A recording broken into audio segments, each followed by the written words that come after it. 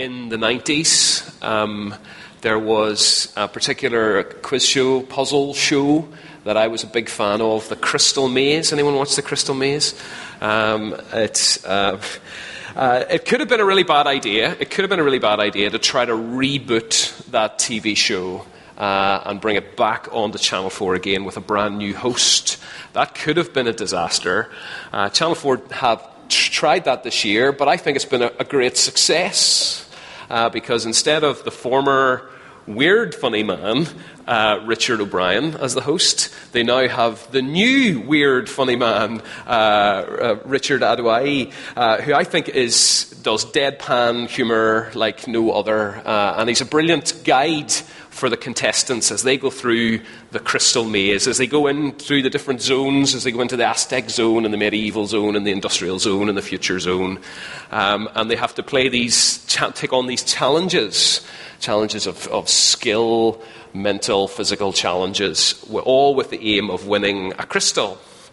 And the more crystals they get, the more time in the final challenge at the end in the Crystal Dome to collect those tokens that are floating around in the air. So the game's very simple. Part of the attraction is you think, I could do that. But one of the unique features of the show, I think, is when a contestant is put into the room for their particular challenge, normally the rest of their teammates are allowed to shout in instructions, advice, and encouragement to them. But the problem often in that scenario is that the instructions, advice, and encouragement they give are often conflicting and contradictory. And very often you will see the contestant go about their challenge listening to the advice of their teammates, and you can see the panic start to rise in their face as the clock is ticking and they don't know who they should listen to. They don't know which advice is best, which instructions are correct. Well, I want to suggest that actually that's the scenario, that's the dilemma that each and every one of us faces in our daily lives. We are surrounded by voices telling us what we should do, how we should live our lives. Our peers, our family, the media, our culture generally, all shouting at us, telling what we should do, what is best, how we should live our lives. And part of the big challenge we all face, the big question we all face is, who should I listen to and which voice should I heed? Who should I listen to and which voice should I heed? Well, what we have in this passage and in this whole book is the Lord Jesus speaks to John. He hears a voice. A voice commanding his attention. But the big question is it a voice worth listening to? Is it a voice worth listening to? Well, as John this morning hears a voice, he turns to see a vision, and the vision convinces him, and if we're listening carefully, I hope will convince all of us that this is a voice worth listening to. This is a voice worth listening to. This is a voice that should drown out all other voices, a voice that should command our attention. We've just begun a little series in the book of Revelation in the first few chapters. We're going to go through some of these postcards from Jesus in chapter 2 and 3. But before we do that, we need to know who's speaking these and who's writing these postcards. Whose voice do we hear, and is it worth listening to? I said last week that John was speaking to a group of Christians in the first century in Asia Minor, in the Roman province of Asia, modern-day Turkey. And these are Christians that are under real pressure. They're really suffering quite intensely. The letter's probably written towards the end of the 80s, early 90s in the first century. Either the reign of Nero or the reign of Domitian. Either way, Christians are facing intense persecution. There's a real threat to their livelihood, to their freedom, and to their very lives. These are Christians under pressure. And yet we're told here that God gives this wonderful vision, the vision of the whole book, really, to John. And in many ways, it is called a revelation, because in many ways what it does is it pulls back the curtain and gives his readers and us today, as we eavesdrop on this conversation and this vision, as it pulls back the curtain, God shows a glimpse of spiritual realities that are normally hidden from view. Spiritual realities that, if taken to heart and understood and seen clearly, will actually give these suffering Christians perspective on their troubles.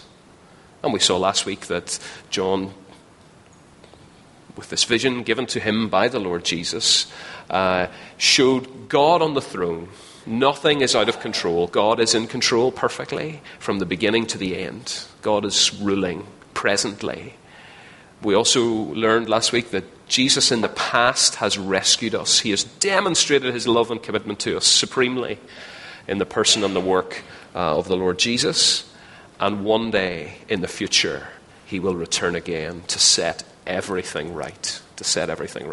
If you can see that perspective on the present and the past and the future, that will give you a right perspective on your present troubles. So this is a letter that's just as relevant to us in our modern 21st century as it was to these struggling believers back in first century Asia Minor. John sees this vision of Jesus, and it convinces him that this is really a voice worth listening to. And the question the answer I want to explore in the rest of this little section and my time with you is, why is the voice of Jesus a voice worth listening to? Why? 3 reasons, very simply, why Jesus' voice is a voice worth listening to. Because he is the Lord of all. Second, he's the Lord of death. And third, he's the Lord of the church. Now, the first reason there will be longer than the other 2, so don't panic when I take a long time over that one.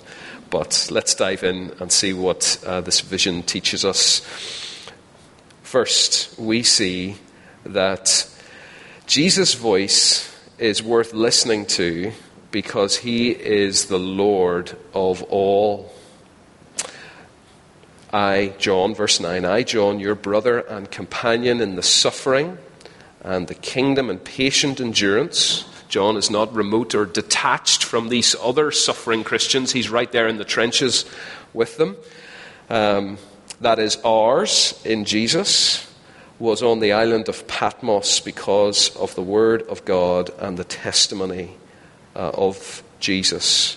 John, because of his preaching and teaching, has put himself in harm's way, and he finds himself on the prison colony of Patmos, possibly labouring in the mines, we don't know, but definitely there because he was a leader and a preacher of the Christian message. Verse 10, on the Lord's day, I was in the Spirit, and I heard behind me a loud voice like a trumpet. The Lord's Day, probably a reference to Sunday. Christians from the very, very earliest days worshipped on Resurrection Day, the first day of the week, Sunday, which they called the Lord's Day. And he was worshipping, he's in the Spirit, probably worshipping, deeply conscious of God and his goodness. And he gets something unexpected happen to him. He hears this voice of Jesus, we find out. But is this a voice worth listening to? He turns, and this is what he sees then in verses 12 to 16. He turns and sees this amazing vision. Now, the first thing I need to say about this vision that he receives is that this is not a photograph. Okay? You need to get this. This is not a photograph. If somehow you could smuggle a camera into heaven and take a picture of the risen Lord Jesus in the flesh this morning, you would not see this. Okay? You would not see this. As I suggested last week, the book of Revelation is written in a style that we're actually not very used to. It was called apocalyptic literature, lots of symbolic descriptions that you have to decode in some ways. I suggested last week it's a little bit like a political cartoon. If you've ever seen the broadsheet newspapers, you'll see the political cartoon, the famous people drawn in the picture with their exaggerated proportions, common symbols like flags and so on. Here's one example that I came across this week. There's two pictures of Theresa May standing beside a dog at the beginning of a race, and she's holding the starter pistol in her hand. The dog is draped in a Union flag. That's a big clue. And then she says, "On your marks, get set, go," and shoots the dog rather than just starting the race with the pistol. What is going on there? What is that all about? Well, if you decode that, and there's lots of clues in there as to what it means, the dog represents the British bulldog. The British bulldog. If you realise then that the go is a reference to Brexit, then the message of the cartoon becomes really clear. Brexit will be a disaster for the UK. It could be fatal for the UK. Now, that is not my political view. I'm just saying that is the message of this cartoon, okay? And so the question then is, how do we decode this image that we see here with all its symbolic components to it? Well, there's two ways. You're not left guessing. It's not there to puzzle you. There's two ways to decode the message. We decode the message by looking at any clues in the book itself, and then by looking for clues from the Old Testament. So you're not left guessing. So just glance, if you've got your Bible open, glance down to the very last sentence of the chapter. Here's the first clue from inside the book as to what the message of the vision is. The mystery of the 7 stars that you saw in my right hand and of the 7 golden lampstands is this: the 7 stars are the angels of the 7 churches, and the 7 lampstands are the churches. This is a symbol for that. Okay? It's not a photograph. And so in this case, we'll come to this in a minute. The first thing you're told is lampstands represent the churches. But then, of course, if you look back then at sentence number 13, where we're told about lampstands, you'll see that there's another way that another set of clues that you need to read and check out to get the message of the picture here. And that is from the Old Testament. So if you look at sentence number 13, you're told, and among the lampstands was someone, quote, like a son of man. And then you'll see there's a little B beside that, if you've got the same version of the Bible I've got, the NIV. And at the bottom of the page, there's a footnote saying, by the way, you should probably check out Daniel chapter 7 if you're to understand what's been referred to here. And again, that's common for how we're to understand the book of Revelation. It's a bit like the punchline of the Bible. You've got to hear the first part of the joke if you're going to get the punchline. And so here, we've got a reference to the same language used in Daniel 7. Let me read the reference to you, Daniel 7. In Daniel 7, verse 13, we're told, one like the Son of Man approached the Ancient of Days, was led into his presence, and he, that is the Son of Man, was given authority and glory and sovereign power. All peoples and nations and men of every language worshipped him. His dominion is an everlasting dominion that will not pass away, and his kingdom is one that will never be destroyed. Daniel sees this vision of a Son of Man, one who looks like a human being, but who seems to be more than that. And he approaches the Ancient of Days, God the Father on the throne of heaven, and he is given power and authority over all the nations forever. This is more than just a normal man. This mysterious figure is identified if you read the Gospels. If you read the Gospels, Matthew, Mark, Luke, and John, you can't help but spot, if you read them carefully, that over 69 times Jesus refers to himself as the Son of Man. So, for example, in Mark chapter 8, Jesus said, "If anyone is ashamed of me and my words, then the Son of Man will be ashamed of them when he comes in his Father's glory with the holy angels." The point's clear. I am the Son of Man. I am that figure predicted by Daniel. And what we have in this vision now, God gives John a vision using exactly the same imagery that he gave to Daniel. The point is really, really clear. Jesus is that Son of Man. Just to remove all doubt, Jesus is that Son of Man. He is now the world ruler. That's who he is. And actually, if you read a little bit around in chapter 7 and chapter 10 in Daniel, you'll see that some of the imagery used of God is actually used of Jesus. The Ancient of Days in Daniel 7 is described as having snow white hair. We'll come to that in a second. Jesus here, that imagery is applied to him. We see the same language then used. Jesus himself claims to be the first and the last, a direct echo of God in last week we heard being described as the Alpha and the Omega.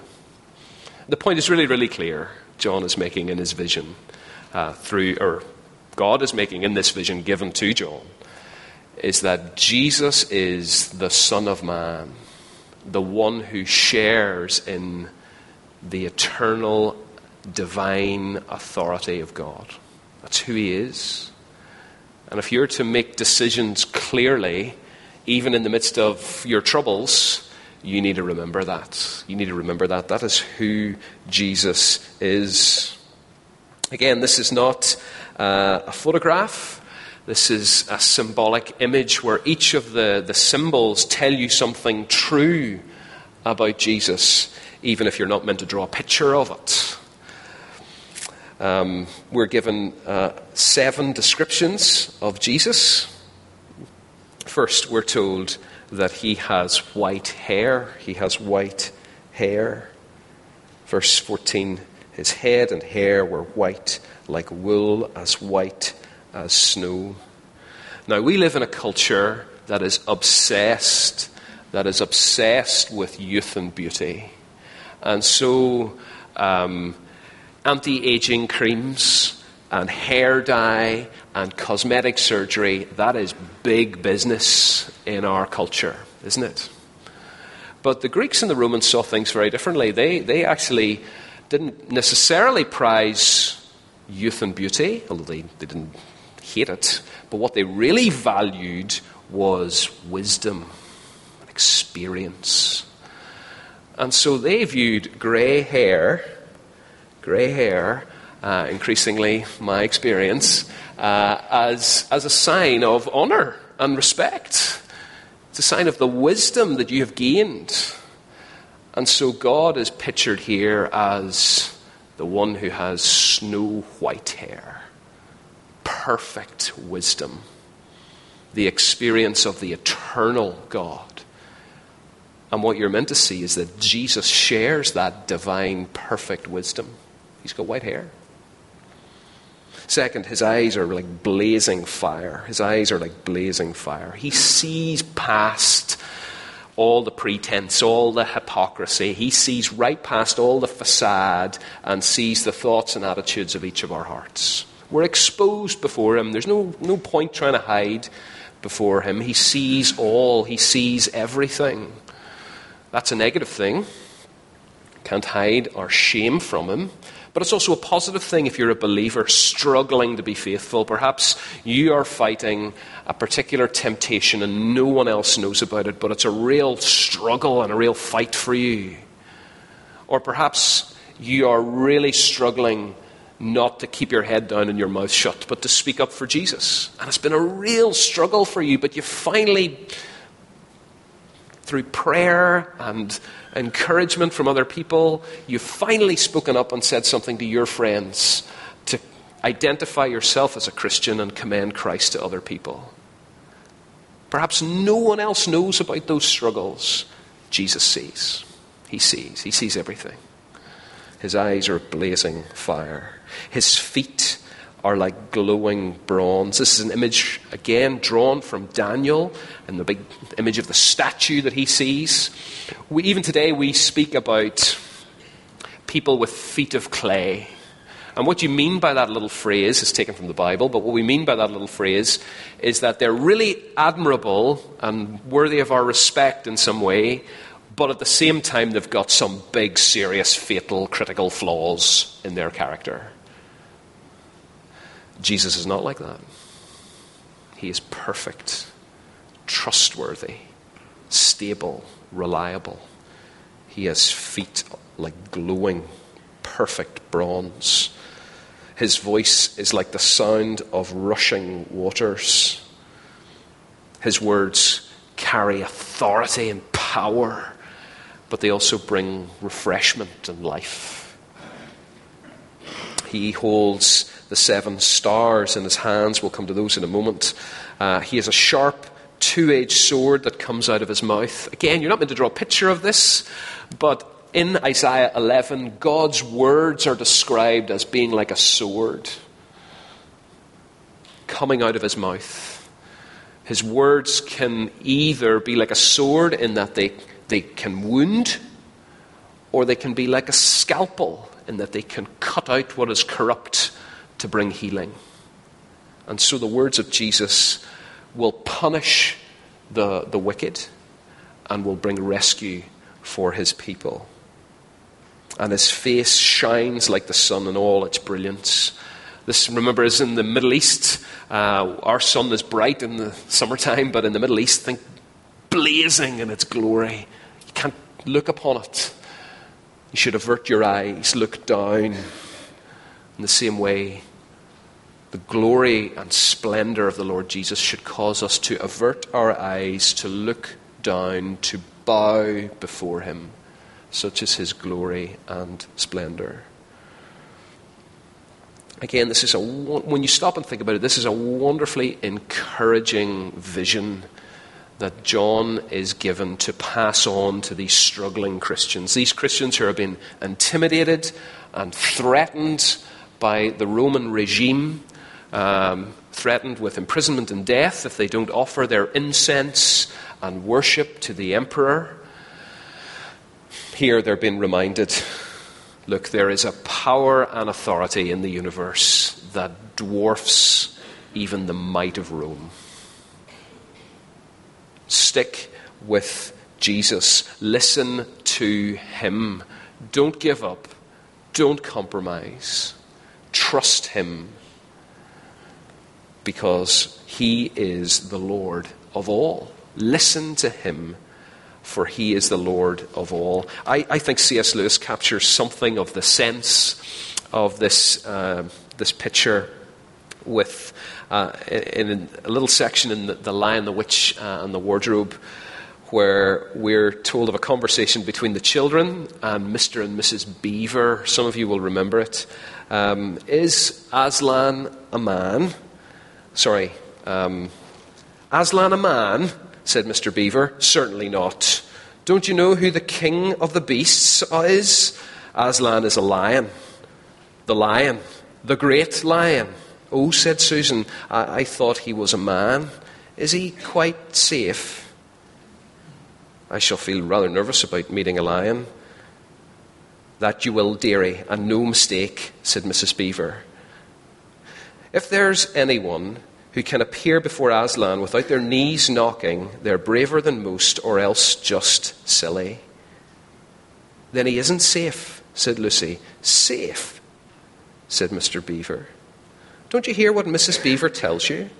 Who said anything about safe? Of course he isn't safe, but he is good, and he's the king. Get the idea?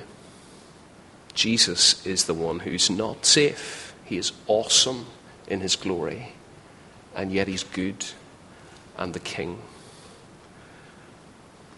Jesus is the Lord of all. Jesus is the Lord of all. Second reason why we should listen to him is that he is the Lord of death. He is the Lord of death. I wonder, have you ever felt afraid or threatened by Jesus? I wonder if you ever felt afraid or threatened by Jesus. Because if that has never been your experience, then perhaps you haven't yet seen and realized who Jesus really is in his power and in his purity. I remember really clearly in a church down in Dublin where I heard a young guy share his testimony, and he talked about growing up in a housing estate in Dublin, been involved in petty crime, been involved with a gang in that estate, and how he was brought along to church, and he confessed that all his previous conceptions and images in his head about Jesus came from Sunday school pictures that he had seen, where he described Jesus as a guy with permed hair, blue eyes, who went around in a nightie. And I thought, a guy like that wouldn't last 10 minutes in this estate. And then he said, but then I came to understand who Jesus really is, and that he's awesome. And that's the sense in which you're meant to get as you read through this vision. You're meant to see that he is awesome. He is awesome. In verses 17 and 18, wonderfully, we get, in many ways, in a nutshell, the good news of the Christian faith. You get the good news of the Christian faith in a nutshell in verse 17 and 18. When I saw him, I fell at his feet as though dead. John gets a glimpse of who Jesus really is in his perfection and in his power and his purity. And his only response is to fall before him and to be absolutely filled with terror. But then we get this wonderful reply from the Lord Jesus. He placed his hand on me and said, don't be afraid. I am the first and the last. I am the living one. I was dead, and behold, I am alive forever and ever. What we have, the good news of the Christian faith, is an answer to the big problem faced by every other religion in the world. The big problem faced by every religion in the world is how, if there is a perfect divine being out there, how is it possible that I could get connected with that perfect divine being? Because I'm corrupt, and I am broken, and I am selfish, and I am petty. How can I, if I was to come to a perfect, awesome God, then surely there'd be a short circuit, and I would be just destroyed. Here's the answer. The answer is there is a perfect, pure, powerful, divine being out there. But we can get connected to him because of Jesus. God comes to us in the person of the Lord Jesus and says, do not be afraid. Don't be afraid. Look, your guilt is real. Your guilt is real, but I've dealt with it. Come to the Father and know forgiveness and healing and restoration and hope. That's what you can have. Because I died. I took your penalty on the cross for you so that you might never have to be afraid again. It's a wonderful offer, isn't it? It's an amazing offer that we, if you're at all self-aware with all our brokenness and all our selfishness, that we could be connected to God and experience forgiveness and restoration, healing and hope. But how do we know it's true? How do we know that offer is true? And then you get to verse 18. I am the living one. I was dead, and behold, I am alive forever and ever. How can I know that that offer is real? And the answer here is you can know that offer is real because of the resurrection. Because of the resurrection. I think most of us are increasingly online shopping. I certainly see the attraction, not having to go to the shop and barge my way through and queue up and all those things. You can just send yourself little surprise presents in the post. It's great, isn't it? You sometimes even forget you ordered it, and it's a real surprise when it comes. And then the postman will arrive, or the parcel force guy or girl will arrive, and sometimes you've got to sign for it. You've got to sign for it. Proof that it's been delivered. Proof that it's been accepted. The resurrection, in many ways, is God signing off on salvation. Proof that the payment has been received and accepted. The payment in blood offered at the cross has been accepted. Confirming everything Jesus claimed and said about himself. How can we know that this wonderful offer is real? Because of the resurrection. And if you're here this morning and you are still exploring the Christian faith, then the place to start is look at the Christian claim of the resurrection. How is it possible Christians could believe that a guy could come back from the dead? And is there really evidence for that? If you want me to give you a couple of resources to guide you in your exploration, I'd be more than happy to do that. But if you are a Christian here this morning, and you know this really happened, it's really true, then it's confirmation that this wonderful offer of forgiveness is available for you. But Jesus goes even further in verse 18. When he rose from the dead, when he kicked open the door and burst out of the prison of death, when he escaped the clutches of death, as one Puritan writer puts it, he stopped at the gatehouse on the way out and took all the keys. Verse 18, he holds the keys of death and Hades. For us, death is a huge monster that causes us to be terrified. But from Jesus' perspective, death is completely under his control. It's like a little dog that he has tamed. And so the big trump card for anyone that violently opposes Christians and their faith is the threat of death. But again, a wonderful vision to those Christians who are under real pressure, who are really been threatened with death, is that they can say to the might of Rome, do your worst, kill us, but you can't keep us there, because my Lord has the keys of death, and he will set me free, release me to be with him forever. Death, the threat of death, need hold no more fear, because you can know the Lord of death and have hope, real hope for the future.